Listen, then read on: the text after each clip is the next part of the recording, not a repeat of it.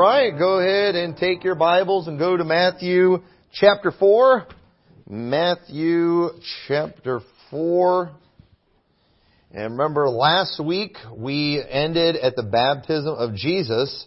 And not only did we see the baptism of Jesus, but we saw God make the statement, "This is my beloved Son in whom I am well pleased." And while God was not well pleased with Israel after their baptism through the Red Sea, like we read about in 1 Corinthians, God was pleased with Jesus at His baptism. Israel, what we see in the Old Testament in the story when God separated a people to Himself, these people were absolutely not acceptable, not at all. They were too sinful. God is showing us something. We talked about this a while back, but it definitely needs to be repeated because people shouldn't be able to preach about Matthew chapter 4 without acknowledging these things. We've got to make sure that we get the word out on this, but they were not acceptable. And so Jesus Christ, He came, He was acceptable, and we're about to see Him go into the wilderness and face the exact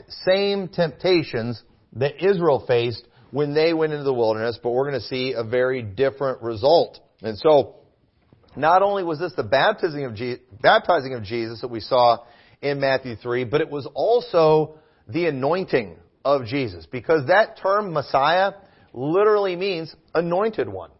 And we see in that story how the Holy Spirit came and lighted upon Him. And the Bible says in John 3:34, "For he whom God hath sent speaketh the words of God, for God giveth not the Spirit by measure unto him." So that event was very significant. I mean, that was God literally testifying through Israel, to Israel, about who Jesus was, that He was the Messiah. It was John, a prophet of God, also testifying that He was the Messiah. Israel had no excuse to reject Jesus as the Messiah, none whatsoever. In fact, you have like your John Hagee types today that acted like, Jesus, He didn't really come as the Messiah for Israel at that time. He ended up coming more to be a Messiah for the Gentiles, you could say, but one of these days He's going to come again as the Messiah for the Jews, and that's absolutely ridiculous. Not only did He come as the Messiah, God literally had a prophet, first one in over 400 years, point Him out to Israel. God Himself showed up and pointed Him out to Israel. They saw the Holy Spirit come on Him. They saw the anointing of the Messiah by God. They heard God speak, "This is my beloved Son in whom I am well pleased." They're going to see Jesus do miracle after miracle. They're going to see Him raise people from the dead. They're going to see Him die on the cross. And then they're going to see Him raised from the dead. Folks, there is no reason for the Jews to not accept Jesus as the Messiah. He couldn't have done any more than He did to show that He was, in fact, the Messiah. And it was a huge, huge deal when they rejected Him. But people ignore that, again, because you got to ignore these facts if you're going to have bad eschatology and you're going to teach, that they are still the chosen people. And so, again, while we're going to get some repeat from that message I preached a month or so ago, we can't. It's so important. We cannot cover this chapter without acknowledging what was happening during Christ's temptation in the wilderness. But I want to hit this quick because I really want to focus on the second part of the chapter. But it says in verse 1 that then was Jesus led up of the Spirit into the wilderness to be tempted of the devil. This was necessary because He has got to be, for Him to be a faithful high priest, He's got to know what it's like. And isn't that important? Ladies, why is it that we don't, our husbands, we always kind of get mad at them because they don't know what it's like to be a woman having kids and the hormones and nursing and all that kind of stuff. And we don't know what it's like. And we never will know what it's like. But you know what? Isn't it a blessing you have other ladies you can talk with that have been through it with you. And you can talk about how difficult it is and how big of a pain in the neck your husbands are and all that kind of stuff, right? But and so Jesus, for Him to be able to be that merciful high priest, so He's not just wanting to kill us all the time for being so rotten. He faces temptations just like we did, and so He's able to be that high priest. And it says in Hebrews 2:10, "For it became Him, for whom are all things, and by whom are all things, in bringing many sons unto glory, to make the captain of their salvation perfect through sufferings." Verse 14, For as much then as the children are partakers of flesh and blood, he also himself likewise took part of the same, that through death he might destroy him that hath the power of death, that is the devil, and deliver them who through fear of death were all their lifetime subject to bondage. For verily he took not on him the nature of angels, but he took on him the seed of Abraham. Wherefore, in all things it behooved him to be made like unto his brethren, that he might be a merciful and faithful high priest in things pertaining to God, to make reconciliation for the sins of the people. He's making up for their sins, for all the things that they did wrong.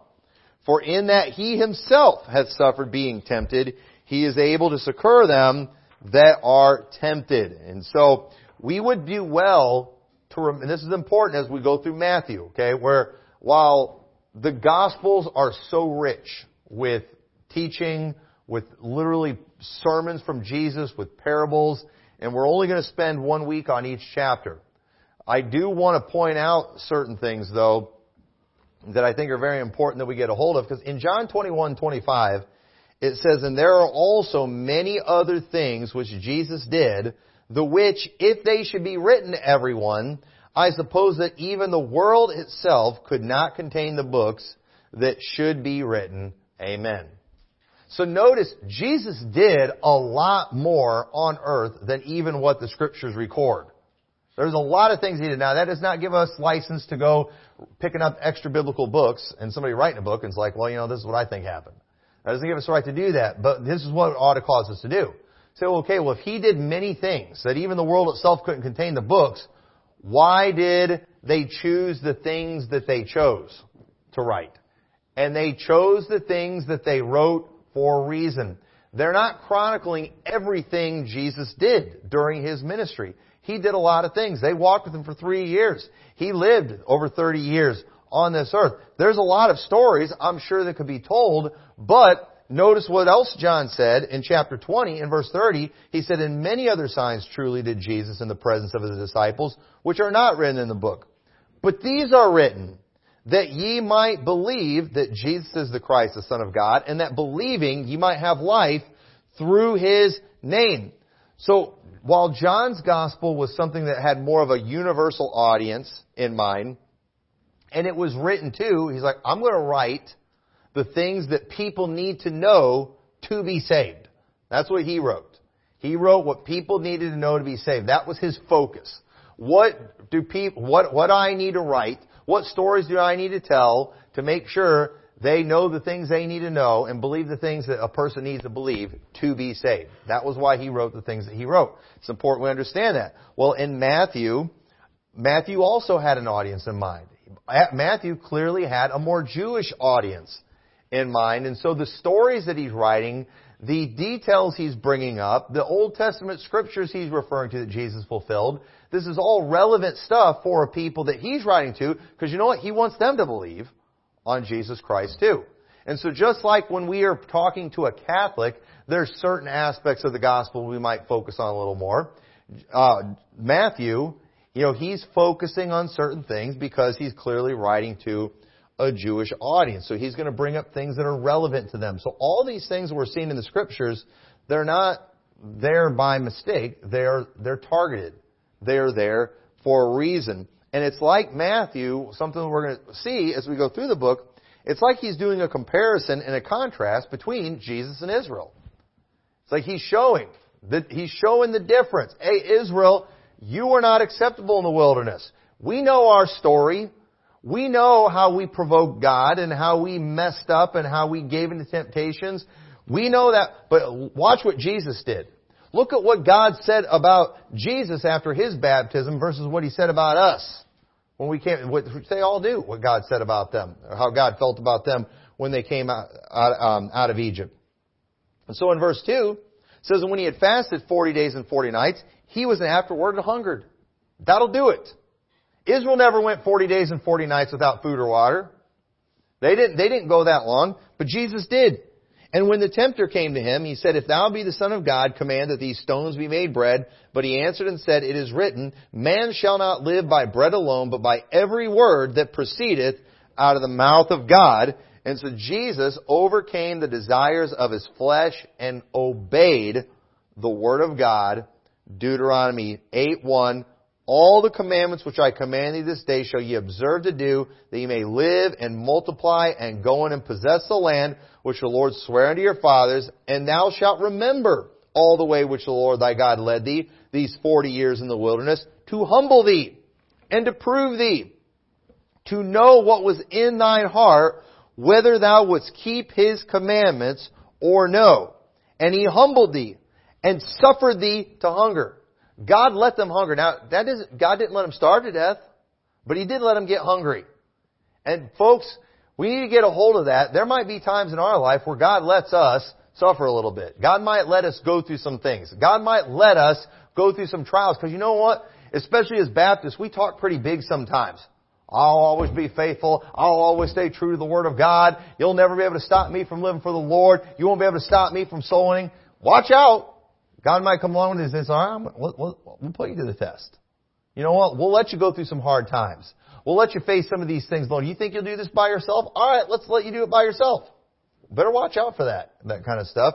But understand, if that day comes, and when those days come where God puts you to the test, you know what? You need to be like Christ, and you need to be obedient. He humbled them. God sometimes does that to His people. He humbles them. Why? To prove that we are what we say we are. To prove it. Well, it's like, what is this, God not know? I don't think it's that God needs to know as much as maybe sometimes we need to know. Maybe everyone else needs to know. So keep that in mind. That whenever you're going through something, whenever you face that humbling, you better take it. You better keep being obedient. But He humbled thee, He suffered thee to hunger, and fed thee with manna, which thou knewest not, neither did thy fathers know, that He might make thee know that man doth not live by bread only, but by every word that proceedeth out of the mouth of the Lord doth man live. And so, obviously, Jesus chose that verse for a reason. Hey, it's like He's telling Satan, that worked on Israel, but it's not going to work on me. Because guess what? The things that God wanted to test Israel with, and they failed, you know what? I'm ready. And not only that, I've got the scriptures that were spoken during that time. And He threw it right in Satan's face. And I think that's awesome. And there are many examples of what Israel did when they were tempted with hunger. Numbers 14:20 says, and the Lord said, I have pardoned according to thy word. But as truly as I live, all the earth shall be filled with the glory of the Lord, because all those men which have seen my glory and my miracles which I did in Egypt and in the wilderness, and have tempted me now these 10 times, and have not hearkened to my voice, surely they shall not see the land which I swear unto their fathers, neither shall any of them that provoked me see it. And so notice what it says in Matthew 4:5. Then the devil taketh him up into an holy city, and setteth him on the pinnacle of the temple, and saith unto him, If thou be the Son of God, cast thyself down, for it is written, He shall give His angels charge concerning thee, and in their hand they shall bear thee up, lest at any time thou dash thy foot against a stone. Jesus said unto him, It is written again, Thou shalt not tempt the Lord thy God. So Israel, they were tempting God when they're basically demanding that God feed them and God do something for them. It would be like your children coming to you and saying, Dad, if you love me, you'll give me $20. Really? You're going to tell me what I have to do to prove my love for you? You know what? That's bad. Okay? That's not good.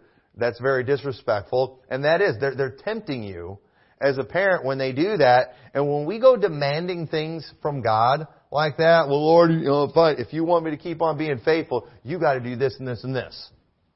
Fine, Lord, if you want me to keep tithing, then you have to make sure after I give this tithe that I win the lottery. That's not how that works. Okay? You don't tell God what to do. He tells you what to do, and you do it and you shut up about it. That's how it's supposed to work. And Israel, they're supposed to be obeying God. But they wanted to treat God like a glorified Santa Claus, and that's not right. And so Jesus, when He said, Thou shalt not tempt the Lord thy God, he was quoting Scripture. Deuteronomy 6:16 said, Ye shall not tempt the Lord your God as ye tempted Him in Massah. And that's referring to Exodus 17 verse 1. And it says, and all the congregation of the children of Israel journeyed from the wilderness of Sin after their journeys according to the commandment of the Lord, and pitched in Rephidim, and there was no water for the people to drink. Wherefore the people did chide with Moses and said, Give us water that we may drink. And Moses said unto them, Why chide ye with me? Wherefore do ye tempt the Lord? Okay, when you are demanding things of God, that's tempting Him. We're not supposed to do that. And the people thirsted there for water, and the people murmured against Moses and said, Wherefore is this that thou hast brought us up out of Egypt, to kill us and our children and our cattle with thirst? And Moses cried unto the Lord, saying, What shall I do unto this people? They be almost ready to stone me. And the Lord said unto Moses, Go on before the people, take with thee out of the elders of Israel, and thy rod wherewith thou smotest the river, take in thine hand and go. Behold, I will stand before thee there upon the rock in Horeb, and thou shalt smite the rock, and there shall come water out of it, and the people may drink. And Moses did so in the sight of the elders of Israel. And he called the name of the place Massah and Meribah, because of the chiding of the children of Israel, because they tempted the Lord, saying, Is the Lord not among us? And so that passage that he was referring to, I believe that was Psalms. It was in Psalms 91. We might look at that here in a little bit about tempting God. But Israel did not have faith that God would take care of them. Their calls it was not a call just in faith. It was a call in demand. They were doing it in a provocative way, trying to force God to prove Himself and to get God to obey them. That is not how things are supposed to work. And so, verse 8 says, Again, the devil taketh him up into an exceeding high mountain, and showeth him all the kingdoms of the world, and the glory of them. And he said unto him, All these things will I give thee, if thou wilt fall down and worship me. Then saith Jesus unto him, Get thee hence, Satan, for it is written, Thou shalt worship the Lord thy God, and Him only shalt thou serve. This is from Deuteronomy 6:13. Thou shalt fear the Lord thy God, and serve Him, and shalt swear by His name. Ye shall have no other gods of the gods of the people which are round about you. For the Lord thy God is a jealous God among you, lest the anger of the Lord thy God be kindled against thee, and destroy thee from off the face of the earth. Ye shall not tempt the Lord your God, as ye tempted Him in Massah. So, again, Jesus is quoting all the Scriptures related to Israel violating the same temptations that they faced in the wilderness.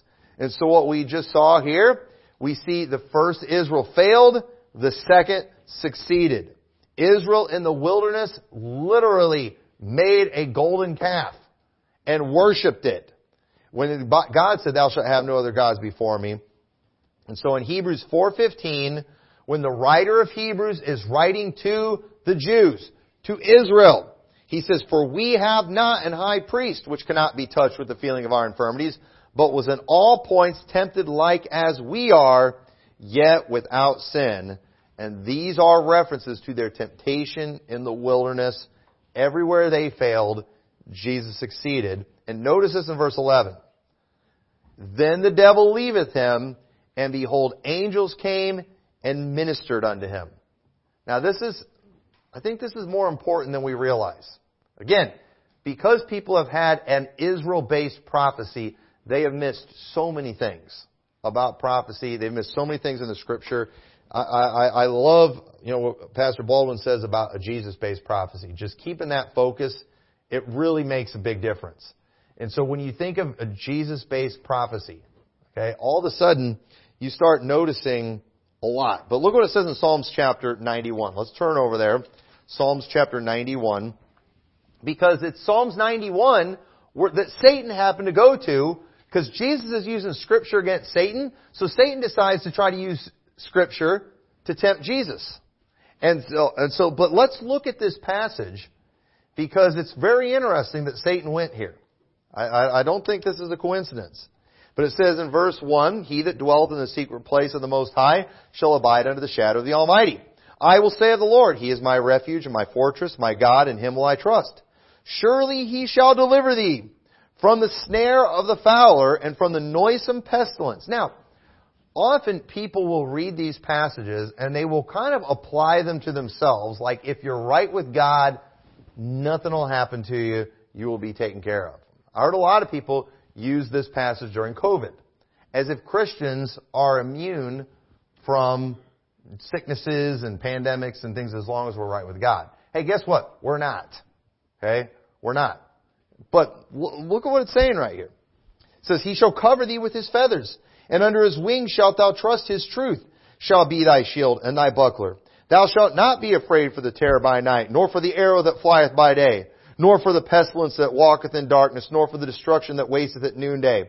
1,000 shall fall at thy side, and 10,000 at thy right hand, but it shall not come nigh thee. Do we apply this to ourselves? And some will say, well, no, because obviously bad things happen to Christians. They've been happening, bad things have been happening for the last 2,000 years. In fact, Christians have been in tribulation for the last 2,000 years. So what people often say that's almost right is they say, well, this was something that was to Israel. And technically, this was a promise to Israel. But notice there was a condition on it. Okay? The condition is obedience. You didn't just get all these promises if you were from Israel. They had to be obedient. If Israel would have been obedient, they would have been protected from everything. There wouldn't have been a barren woman among them. They wouldn't have had the pestilences, diseases. They wouldn't have had droughts and all these things. God would have blessed them. God promised that to this nation, that if they would keep His law, basically, paradise is what He promised them. But they never got it. They never got it. You know why? Because they never were obedient. So let's keep reading this. Only with thine eyes shalt thou behold and see the reward of the wicked, because thou hast made the Lord, which is my refuge, even the Most High, thy habitation. There shall no evil befall thee, neither shall any plague come nigh thy dwelling. For He shall give His angels charge over thee, to keep thee in all thy ways. They shall bear thee up in their hands, lest thou dash thy foot against a stone. Thou shalt tread upon the lion. So those are the verses that Satan quoted. Thou shalt tread upon the lion and the adder, the young lion and the dragon shalt thou trample under feet. I wonder why Satan didn't quote that verse right there. That's kind of interesting, isn't it? Because He hath set His love upon me, therefore I will deliver him. I will set him on high, because he hath known my name. He shall call upon me, and I will answer him. I will be with him in trouble. I will deliver him and honor him. With long life will I satisfy him and show him my salvation. Now let me ask you, was that ever fulfilled with Israel? No. But you know who I do think that got fulfilled with? Jesus. Because even though Jesus went through all of this horrible temptation and was obedient, what do we see as the result of His obedience after that? What does it say? Angels came and ministered to Him.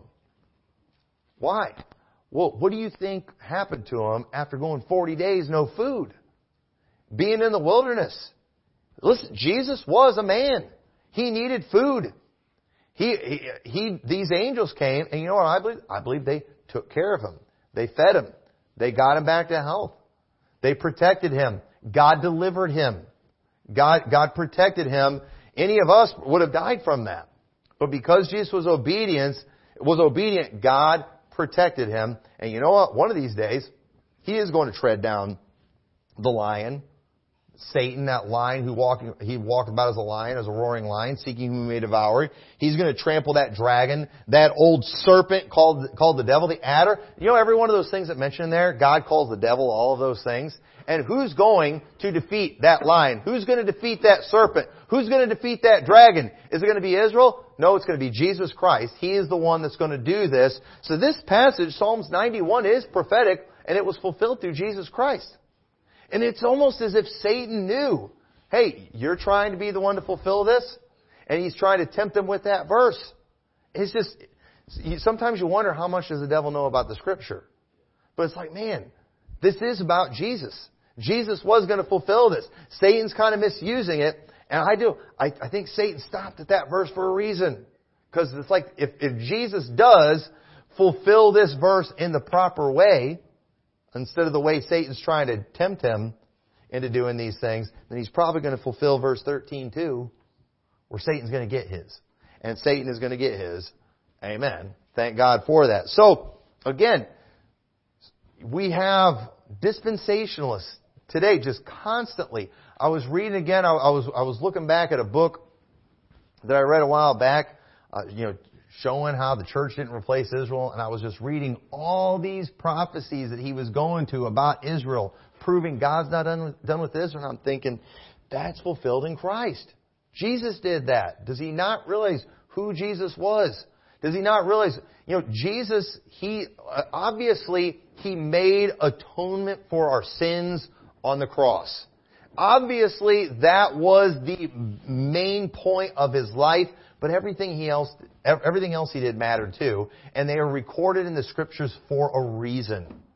And it's like we just ignore all these things, and I'm telling you, it is so enlightening. Just any time the New Testament quotes the Old Testament, go back and don't just read those verses, read the whole passage.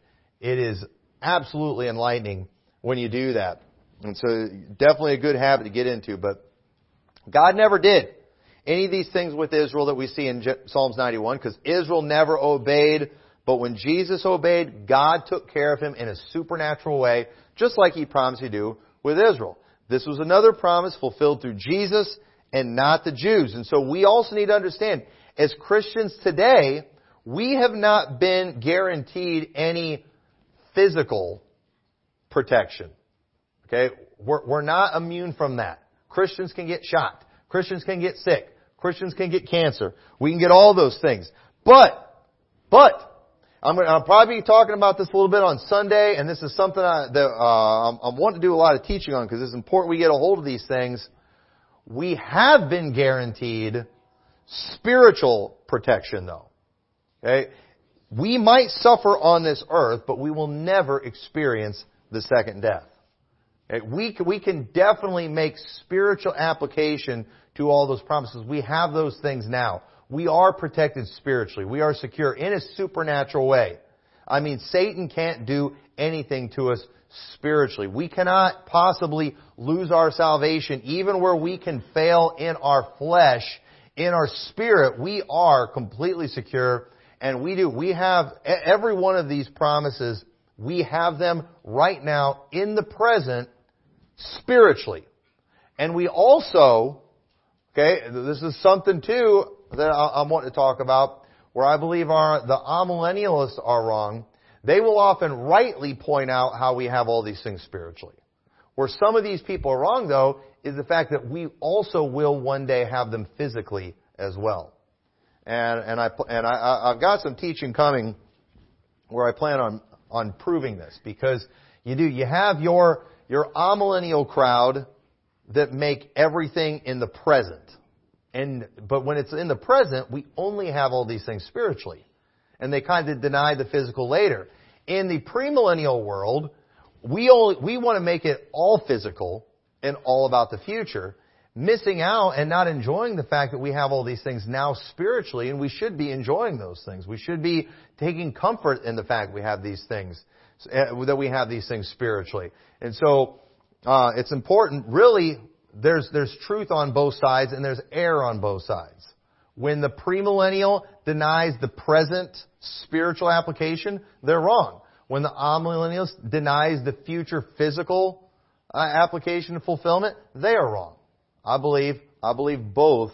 There's truth and there's error on both sides. We want to make sure we get it right across the board, because these are very important things.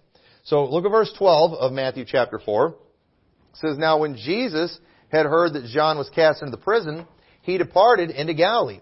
And leaving Nazareth, he came and dwelt at Capernaum, which is upon the sea coast, in the borders of Zebulun and Nephthalim, that it might be fulfilled, which was spoken by Isaiah the prophet, saying, the land of Zebulun, the land of Nephthalim, by the way of the sea, beyond Jordan, Galilee of the Gentiles." And I want you to make a mental note of Galilee of the Gentiles. "The people which sat in darkness saw a great light. And to them which sat in the region in shadow of death, light is sprung up." Now, just something to keep in mind when it comes to prophetic language. That it's not always literal. Did the people in that land see a great light, physically speaking? No. But is Jesus Christ not the light of the world? Is He not a great light? Spiritual? Yes, He is. Absolutely. And one of these days, He's physically going to come back, and He is going to destroy the devil with the brightness of His coming. But again, this Bible says that this prophecy was fulfilled when Jesus went into that area. This is from Isaiah 9:1. Nevertheless, the dimness shall not be such as was in her vexation, when at the first he lightly afflicted the land of Zebulun and the land of Naphtali, and afterward did more grievously afflict her by the way of the sea, beyond Jordan, in Galilee of the nations. So we have Galilee of the Gentiles, Galilee of the nations is the same thing. Gentiles, nations, and heathen, those are all kind of used, simultaneously or interchangeably. And it goes on to say, the people that walked in darkness have seen a great light. They that dwell in the land of the shadow of death, upon them hath the light shined. So remember, everything recorded is there for a reason.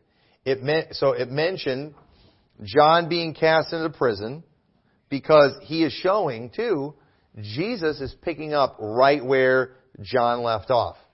And this is just another amazing thing about John, too, because it's like Jesus literally admits that he is the greatest man born among women. He goes and he faithfully serves the Lord.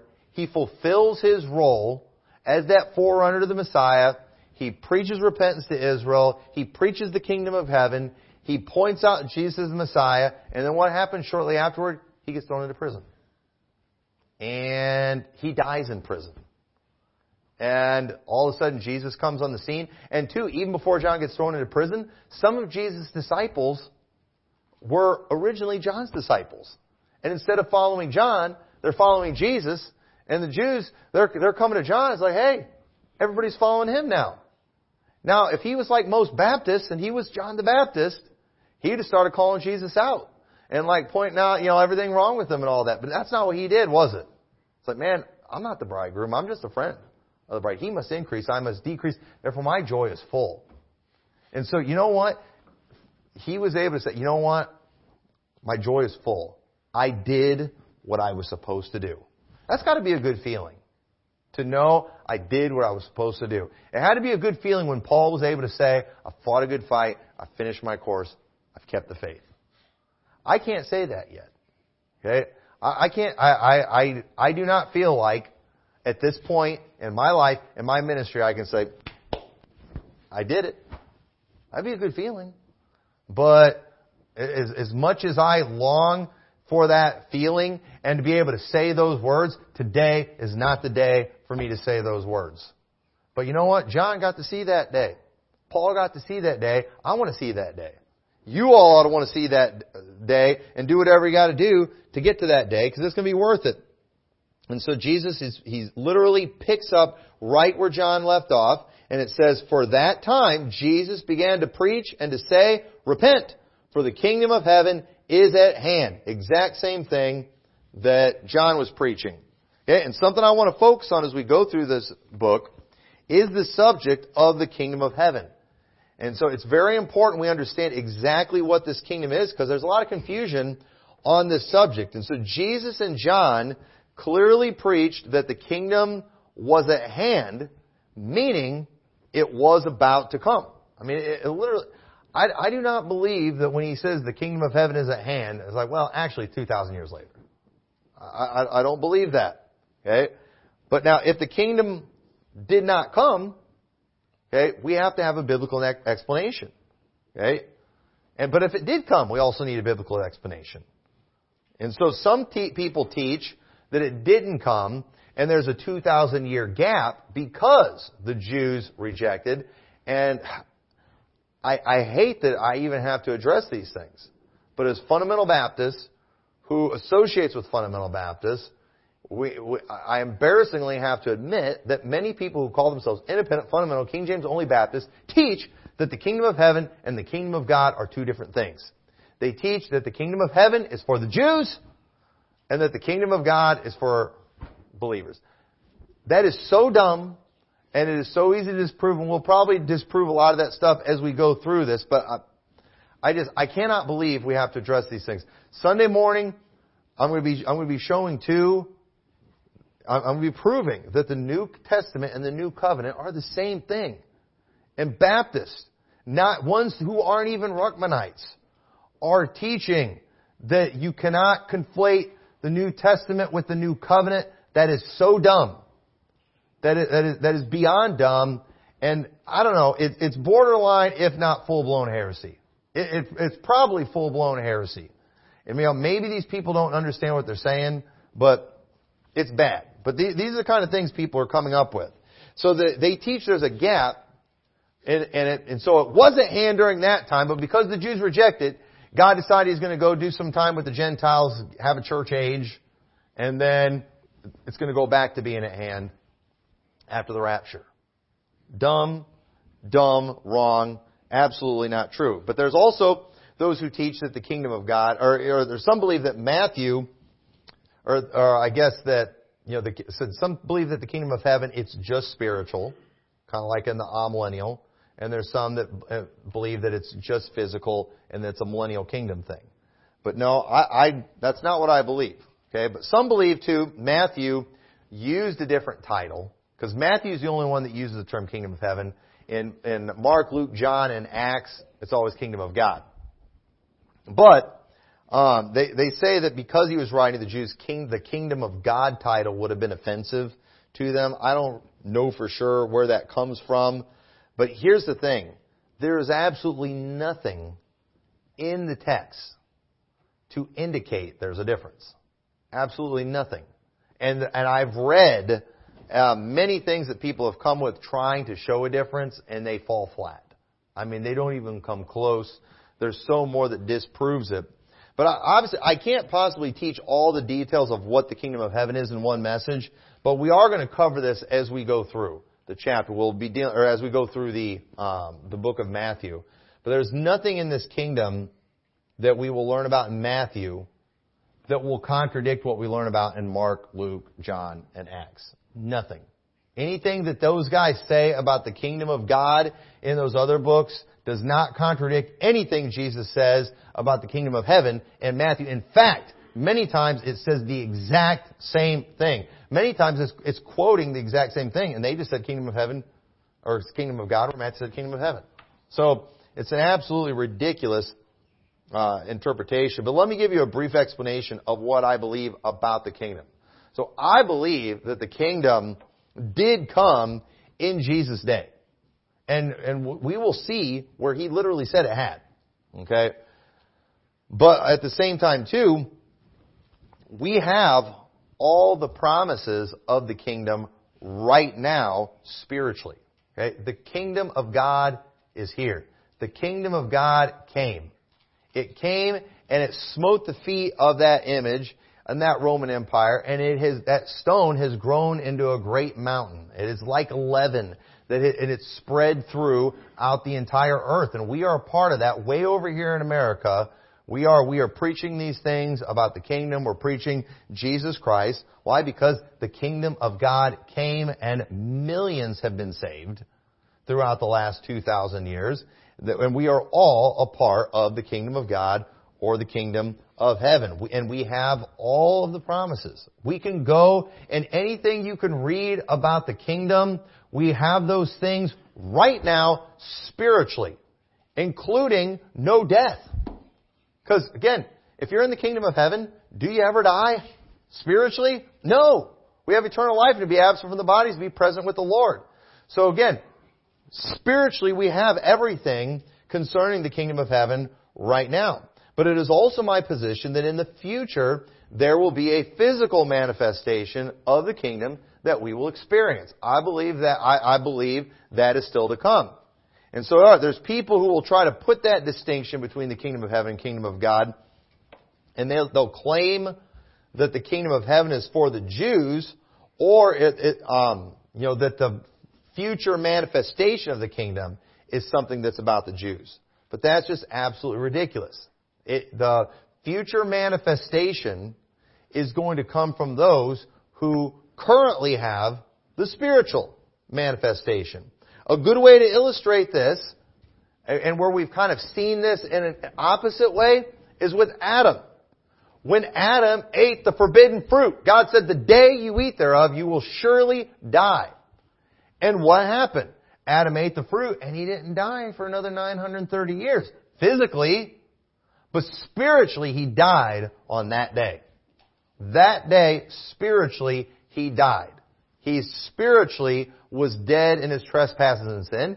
And yes, hundreds of years later, almost 1,000 years later, he got the physical manifestation of that, and he died. And so it's the same thing. When you got saved, you spiritually got eternal life. You spiritually got all the promises of the believer.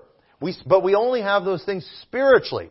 But one of these days, we will have those things physically as well. Why? Because there's a regeneration coming one of these days. There's a resurrection coming one of these days. One of these days, this mortal is going to put on immortality, and we will physically have all the things that we currently have spiritually. And so it's kind of, it's almost like, if I were to just, if I had it, if I had $1 million and I left it to my children, but I said it is yours, but, you're not able to, it's kind of in a trust, and you're not able to claim it, you're not able to use it until you hit a certain age.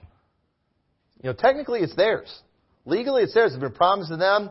It's not going anywhere, but they don't actually get to physically get a hold of it. They don't get to use it until the time appointed by me who left it to them. And so when it comes to all of the promises that we still have yet to come, God has promised those things to us, and they are ours. They are ours right now. And spiritually, we have those things, but we won't physically possess those things until the day appointed by God. And He didn't tell us when that day would be. But it is something that, in fact, will come. And so I believe it is. It's just like what we saw with Adam, except what he had was bad that was coming. What we have is good, because things changed when the last Adam came and undid all the things that the first Adam did. And the first Adam immediately brought sin and death into the world. And that death is passed upon all men. And because all are, dead spiritually at some point in their life, they're going to die physically one of these days. But Jesus Christ, He brought life and He brought righteousness. When we believe on Him, we are born again spiritually. And someday we will have the physical manifestation of those things. We'll have the immortality. And so again, the amillennialist teaching that all things have already come concerning the kingdom, that's true. But the premillennialist teaching that the kingdom is still to come, that's also true. But both are wrong when they deny the present and when they deny the future fulfillment, because there is some of both. And so here's where we get in this story, this last part of the story, is where we're going to get a major glimpse into one aspect of the kingdom of heaven and what it is.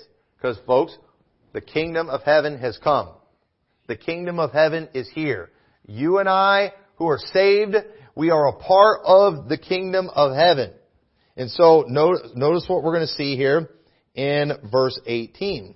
It says, "And Jesus, walking by the Sea of Galilee, saw two brethren, Simon called Peter, and Andrew his brother, casting a net into the sea, for they were fishers. And He saith unto them, Follow me, and I will make you fishers of men. And they straightway left their nets and followed Him. And going on from thence, He saw other two brethren, James the son of Zebedee, and John his brother, in a ship with Zebedee their father, mending their nets. And He called them, and immediately left the ship and their father, and followed Him." What's going on here? You know what? God needs fruit-bearing branches in His kingdom. He needs servants. He needs disciples. You know why? Because He has ordained that we bring forth fruit.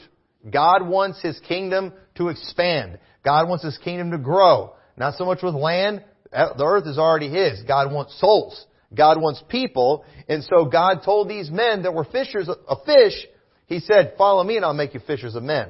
Why? Because God is going to use them to produce fruit. That's what God wants to do. That's what the kingdom is all about. It's about producing fruit. And in a short manner of time, Jesus is going to be leaving to go sit on the throne in heaven. That's where He is right now. Jesus right now is seated at the right hand of the Father in heaven. He has ascended up to heaven. All power, all authority has been given to Him. We'll see that when we get to Matthew chapter 28. All power and all authority is His. This world is His right now. Jesus right now He is the ruler of this world. Say, well, it doesn't really look like it. It doesn't really look like things are going his way. Hey, they're going to pay. These nations, these kings, this world is going to pay. They are going to be judged for their actions. You know why? Because their actions have been against God's laws. One of these days, these governments that have supported the butchering of babies, these governments that have supported the perverting of marriage and all these things, these governments that are allowing perverts to run rampant and just continue molesting people, continuing doing damage, just violating this land, one of these days God is going to come and He is going to punish all of these people. You know why? Because they were violating the rules of His kingdom on His earth. And they're going to give an account. And you know what? His servants can say, my Lord delayeth His coming, and they can begin to smite the fellow servants and do all those things. But He is going to come one of these days, and they are going to give an account. Because He is the King of the world right now. He is the ruler of the world. He is the King of kings and Lord of lords. And we ought to obey God rather than men. Because He is the one who's really in charge. He's the one in authority. And while we might get out of sorts with some of the self-proclaimed leaders that are on this earth, these people who are bad servants that are getting out of line according to God's laws, you know what? I'd rather be out of sorts with them than be out of sorts with the King of Kings and Lord of Lords. I would much rather have that. And so understand, things like Revelation chapter 4, Revelation chapter 5, where they're casting their crowns at His feet and all authority and power has been given to Christ. Technically, that's already happened. He already has all power and authority. He said that in Matthew chapter 28.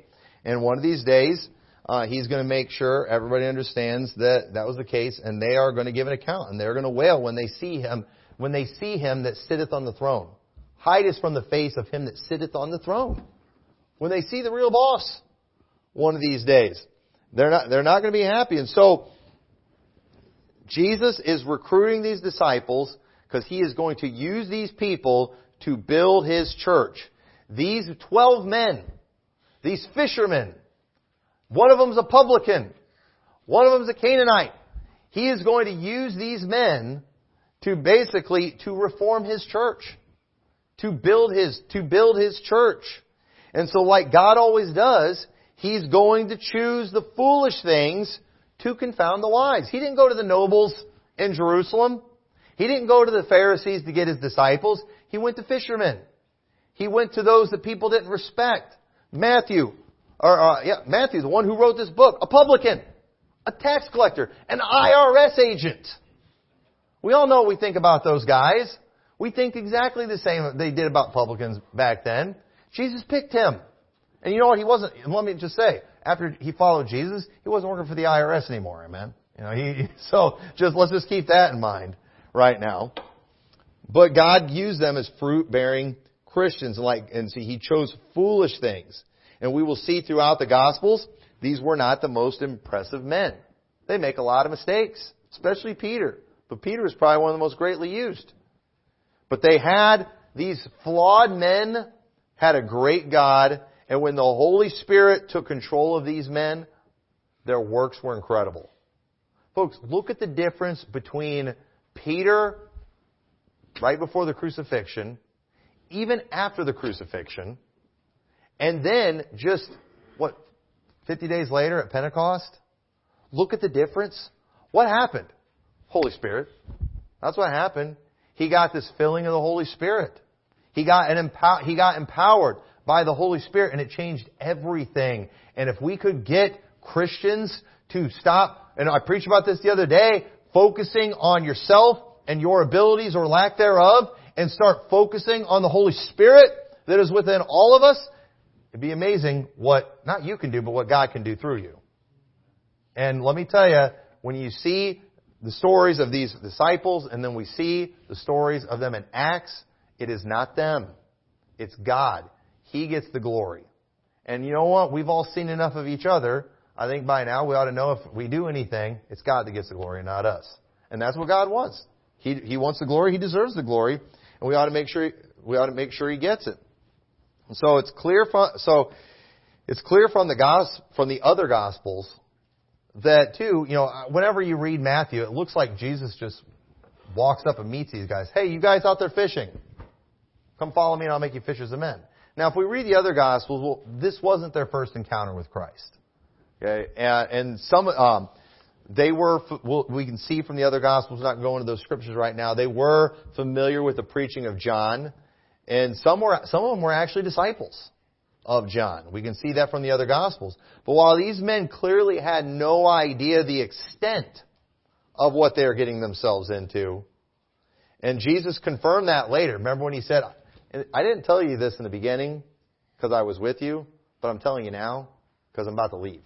Remember, and he didn't tell them because they weren't ready yet. And keep that in mind too. Sometimes, if God told us what was coming for us, I said this years ago at one of our anniversaries, and I meant it.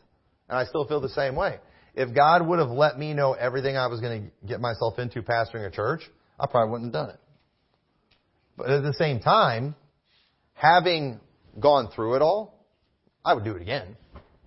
But again, you talked to Tommy McMurtry in 2011 and said you're going to face this, and this. I'd be like, forget that. I'm staying over here at Lighthouse. I like being assistant pastor.